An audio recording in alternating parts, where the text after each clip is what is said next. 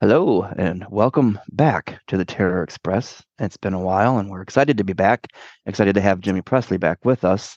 And tonight we are continuing our conversation on the Friday the 13th franchise, the Paramount installments. In this episode, we are talking about Friday the 13th, Part 4, the final chapter. Welcome back, Jimmy. We are going to get your feedback on Part 4 and what you loved about it and what you hated about it, and we'll get a little bit of feedback from me as to why Trish is not my favorite final girl. So, welcome back to the Terror Express Terror Talk, Jimmy. How are you? I'm good, man. It's good to be back. I've been looking forward to talking about the final chapter. Yep. So have I. It's definitely one of the more sentimental ones in our collections. We know it was a first for both of us for a lot of things, including seeing how savage Jason can be and watching Jason run and the portrayal of Ted White as Jason. Um, Mhm. Fan favorite characters in this, and I know during our discussion that we had recently, you said that you were very strongly connected to these characters. If you want to start talking a little bit about that. Okay, yeah.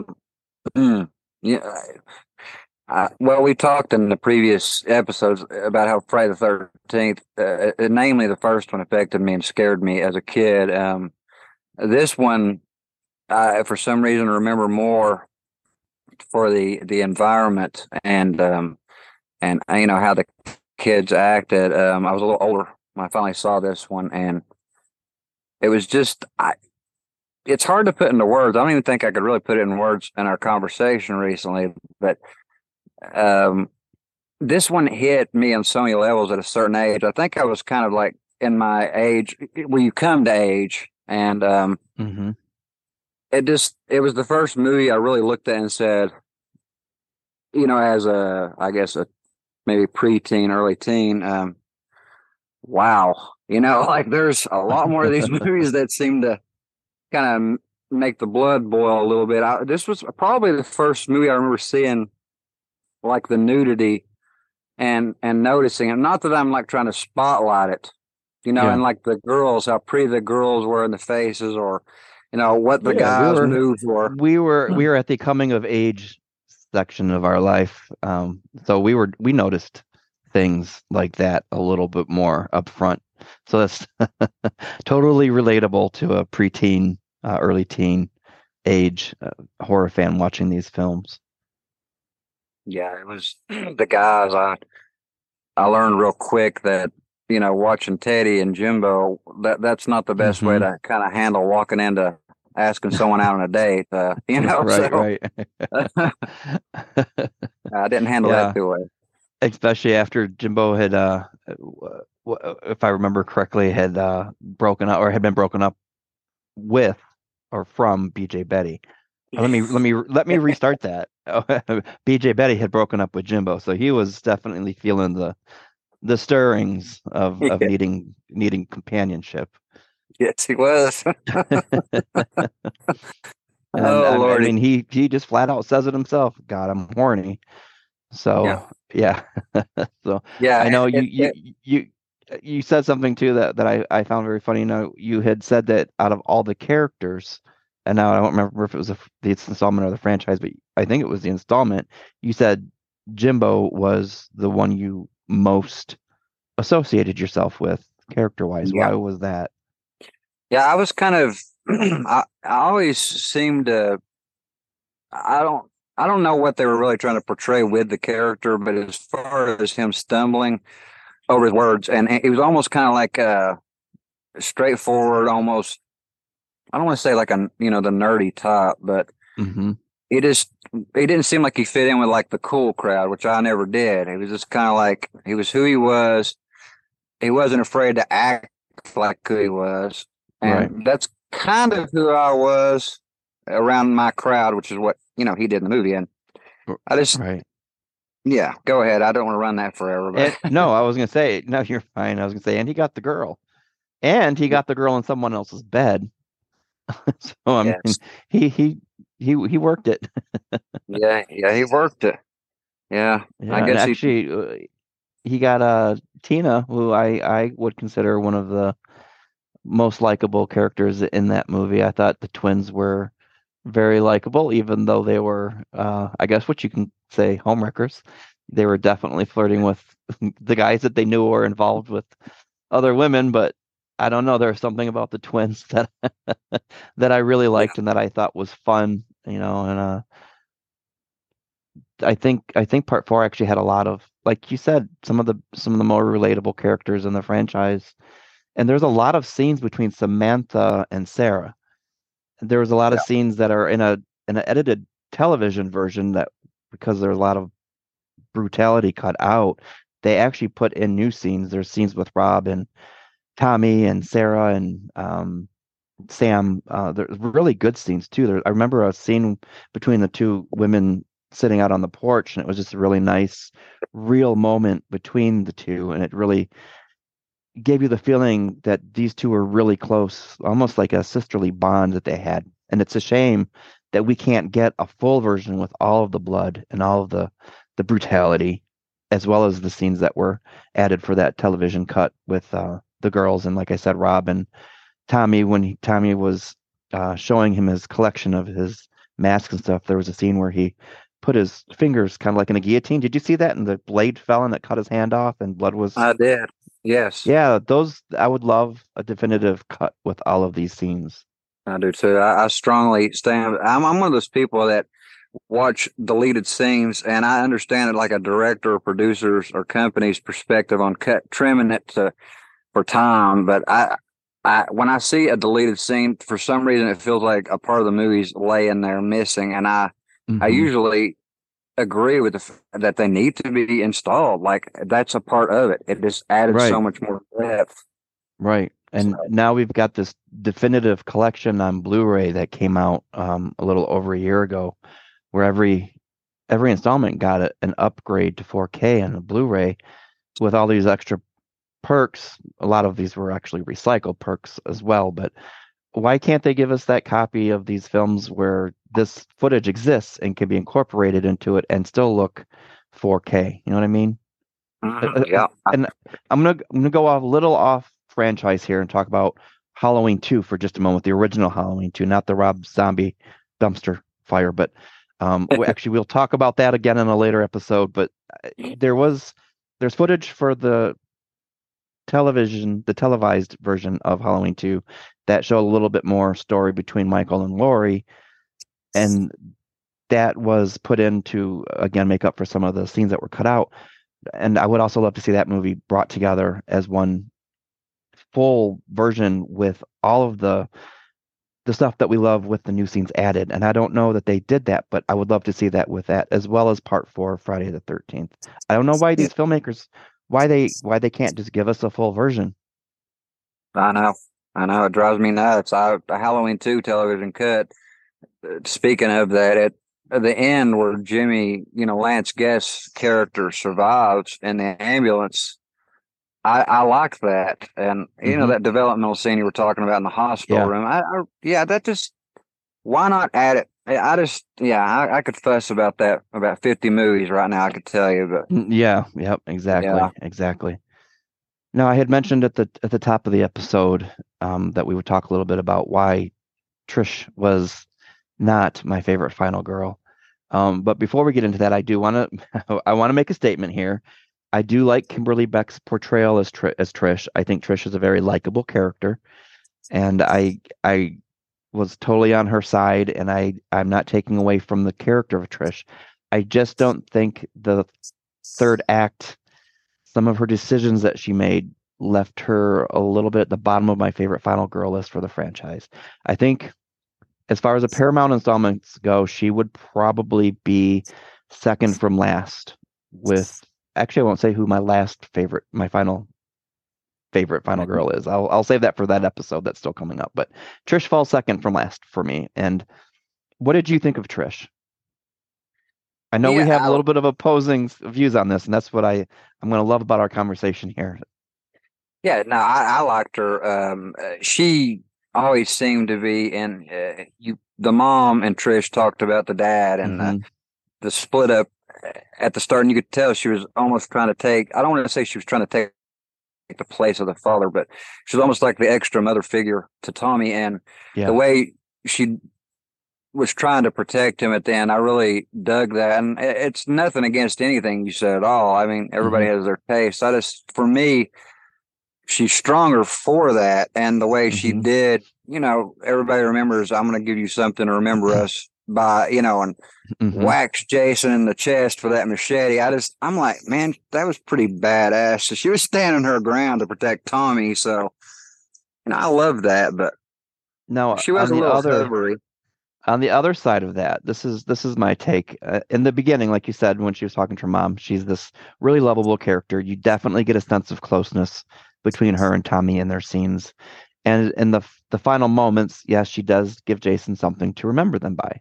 However, there's an entire scene and a couple moments leading up to that scene. And the moments leading up to the scene that I'm referring to is when Rob and Trish are in the tent and it's raining. And Rob explains that there's someone is out there. Jason is out there, that he's escaped from the hospital. People are missing.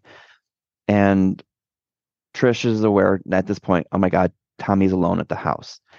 And she's also aware that her mother is missing, which is why she was, out in the rain looking for her mother. So this is why Trish falls second from the bottom of my favorite final girl list. They go back to the house. Tommy is there. Rob is there. Gordon is there. They've got all this information. Trish knows something is wrong. It's raining out.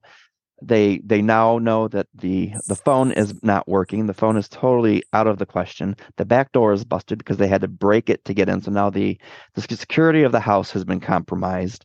Trish is aware of all of this. And the fact that her mom hasn't come back, all of this dread is just piled on in this moment. And what does Trish do? She says, Tommy, stay here. Pretty much, fuck you, Tom. You stay here by yourself. I am taking the man. I am taking the dog. I am taking the weapon. And you are going to be in a house that has easy access because there's no lock on the back door and there's no phone. But Yeah. good luck. We're leaving you. She took everything with her, knowing that her mom was missing, knowing that Jason was there and that people were disappearing. Why didn't she say, come along with us? Or here, you keep the machete, or here, you're going to keep Gordon here with you, or let's just all get the hell out of here. But she didn't. She left him there. And I think those decisions put her at the bottom of my favorite final girl list. Yeah. She endangered Tommy's safety. It's funny, the very stuff I was taking up for, I never put two and two together there. You're right. I've seen that movie probably 300 or 400 times and never really. Yeah, I mean, pretty good. She does reclaim herself, though, when Jason breaks through the window after he throws Rob, and she takes the hammer to Jason and she grabs Tommy and they run and she puts Tommy in front of her so she's protecting him. And when the TV over Jason's head, or the computer, sorry, whatever that electronic was, and Jason's laying there, and Jason has to decide at that moment, Tommy or Trish, and then Trish takes off running to lead him out of the house. I think from that moment she kind of regains that protective status that I think she should never have lost. And then with the machete to the hand, and you son of a bitch, I'm going to give you something to remember us by, she kind of reclaims it. But the fact that she just put him in that situation in the first place, in such a dire situation, without any means of protection. Wow. And then I had mentioned Gordon. What do you feel happened to Gordon? Did Gordon get thrown through the window from Jason, or did Gordon jump because he was so scared? And did he survive? What's your take on Gordon? I have to take it from what it looked like. And, I know they had to try lots and lots with that dog, obviously, to get him to do the stunt. But from what it looked like he was scared shitless. And he just jumped out that window. I think so too. I think he jumped and he survived. Yeah, he might have very well survived. I never wanted to say he was actually dead. I was hoping at the end it would show him in the hospital, like Tommy holding him on the leash there at the end when he went in to hug Trish. Yeah. But, I think it's a few days after part 2. Muffin is still out in those woods, and Gordon just went up with Muffin and had a good time. Yeah, that's it. We can have a Muffin lab running around the next movie. Gordon had a happy ending. I think he may have been the only one. Yep. Yeah. Let's talk a little bit about Tom Savini coming back in this one. He was, obviously, fans know the makeup effect master in the original Friday the 13th, and who also um, sported the idea of, hey, let's have Jason jump up and grab Alice. Now he's returning in the final chapter to be the one who takes Jason out, which was very fitting. What did you feel about the effects in this one, and not only how they were executed by Savini, but the editing of them? What did that? How did that leave you feeling? I hated the MPAA's final cut at the Mm-hmm. end. I thought the effects were all great, but I thought the coup de grace was, of course, when the machete hits Jason in the side Oh of the head. yes, And yes. they trimmed that so much, it's almost like Mm-hmm. you have this. It's not as good a build as the end of part three. The chase was great, but then all of a sudden it's just over. Like Jason slides down. I mean, of course he was dying. He was dead quick, but Yeah, yeah. they trimmed it, and I thought, God, just a few more seconds of him in the air and hitting his knee. Just Yes, please, because he was brilliant. Tom Savini. I mean, yes. that looked real to me. I remember it definitely stole my breath the first time I saw it. It was probably a couple years before I realized how they did that. Because, I was a young kid. I wasn't really well versed in the makeup effects industry to know right. that they could do a lifelike bust that was Yeah. animatronic like that. So that was very, very well done. And I I heard think that. Savini. Go ahead. Go No, ahead. I'm Sorry. sorry. You go ahead. No, I was just going to say, I know you were talking about the effect on the Jason there, and also, they did the. I didn't know that they'd done a reverse shot for the swing when it hit Ted White in the head in full Hmm. makeup. It was a reverse, shot. The machete was already there, and they pulled back and Yeah. reversed it. And I didn't know that. That just dumbfounded me. But go ahead. Yeah, no, they did that with Jimbo as well with the meat cleaver to the face. That was also a Yeah, reverse shot. Yeah. So yeah, a you're lot of right. lot of creativity going into that one. Now I heard Yeah. Savini, or I'm pretty certain it was Savini. It may have been someone else. So listeners, if I'm wrong here, just comment who said this, but uh, said that the effects in part four were cut back deliberately so that we could have a longer Jason demise at the end. And I and Hmm. I I'm watching this even now, knowing that, and I'm thinking these kills are still very brutal and very graphic compared to at least part two. Part three was decent. It wasn't as what I call raw or gritty as part four, but I didn't miss any of that brutality in part four. And when I heard that, I thought, wow, I would wonder what these scenes would have looked like if they weren't cut back, because they are almost a comparison to the original as far as the gruesome and the gore goes. Yeah, that's what I agree. That's what I thought exactly. I attribute that to Tom's great work. I don't know what the MPAA were thinking between one and four, but Hmm. I think that just goes to show you the quality of his effects. And I don't know if he came up. I think the writer said he came up with the deaths, right? And then he told Tom, "We need to do this, this, and this." Yeah, yeah. So yeah, Uh, that makes me think of the actors like Crispin Glover and Judy Aronson and um, all these young actors that are making this film. I know that they were coming up to Tom Savini saying, "How do I die? How do I die?" Because my understanding is that their death scenes were not in the screenplay; that they were kept secret because they didn't want anyone to know what the deaths were going to be until they were literally filmed. yeah, So there yeah. I was heard no that. no information leaked that way. That's right, and I think that that protected the movie a lot. I know that I read, and I could be wrong again, so don't quote me on this, but that the girl, I think it was Sarah, right? She did not like the way she died and the way they had to perform the stunt Hmm. with the act. I think it was the fire axe to the door. Hmm. And I remember, I think there's something on that the Blu-rays that came out that where the Mm. director actually Joseph Zito talks about that. She did not want to. Yeah, She was not looking forward to that. So yeah. you know, I did see a clip recently on YouTube because they have this extended behind the scenes how they did some shots, and her death scene was actually on there, Barbara Howard, and right. I she had the axe. Obviously, it was fixed to her chest with the towel, and they all they did was throw some splinters, which I would assume were probably styrofoam or cardboard, something lightweight that's not going to hurt the actor, and Right. then it was like one, two, three, throw the styrofoam. She reacted and fell back, and the X was there the whole time, obviously. Yeah. But when you're a kid, you're watching it and you're trying to figure it out because it's not real. You think, was that maybe something magnetic and it was a fake axe with a magnetic Yes. capture that landed on their towel? But it's always fun to try and figure it out. And then when you watch the behind the scenes, it makes watching the movie that much more fun because now you know. Yes, yes, that's exactly why I love these movies so much. Is always trying to Hmm. figure out how did they do that. Yes. You know, And this um, this episode of the final chapter, we're getting ready to close up on this one, but I wanted to ask you a couple questions really quickly here. I'm going to do this at the end of every episode from here out for the rest of the Paramount installments. What was your favorite kill in the final chapter? at this point, besides Jason, of course, I just think that was the ultimate death in that movie. Yeah, it was gruesome. Yeah, it was. I think in one of our conversations, I told you this. I don't know where he got it, but the spear gun to the guy's groin, Hmm.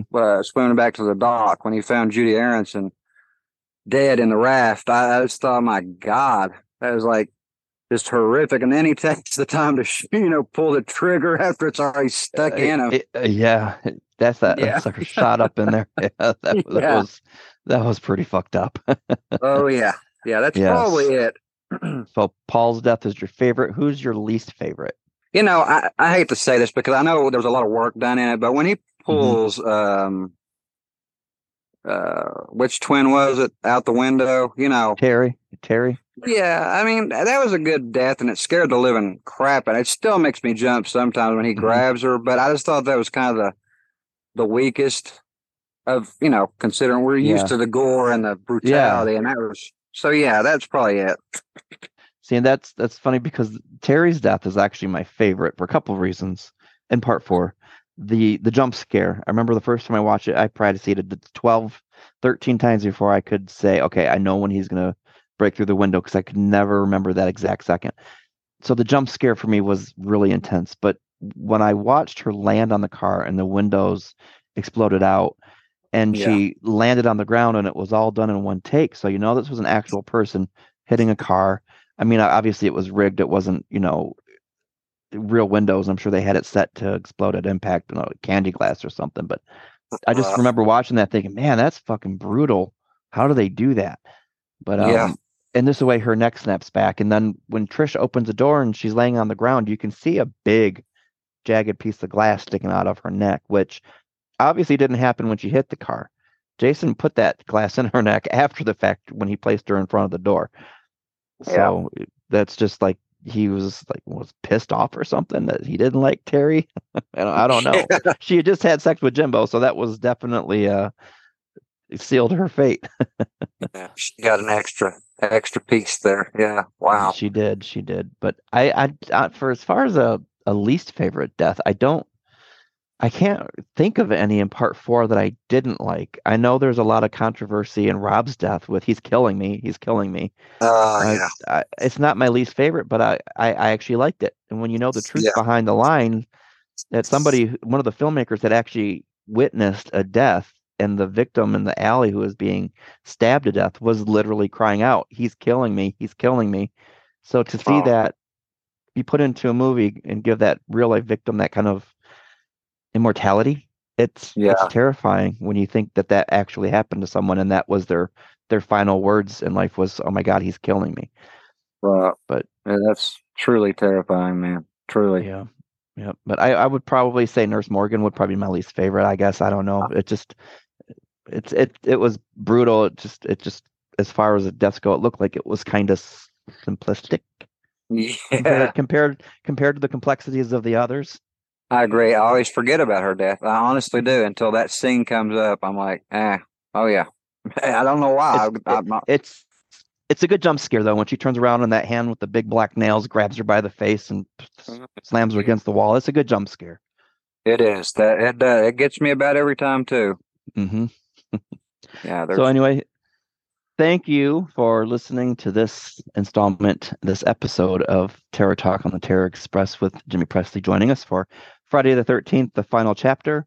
Stay tuned. We are going to be discussing Friday the 13th, A New Beginning, very soon.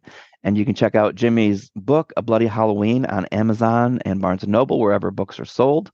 And we will have some more information about Jimmy's work, future work coming out very soon in one of our future episodes as well. So stay tuned for that exciting news.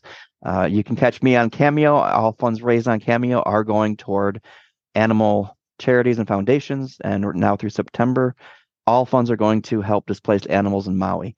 So thank you again for listening. This is Jason Bradford on the Terror Express.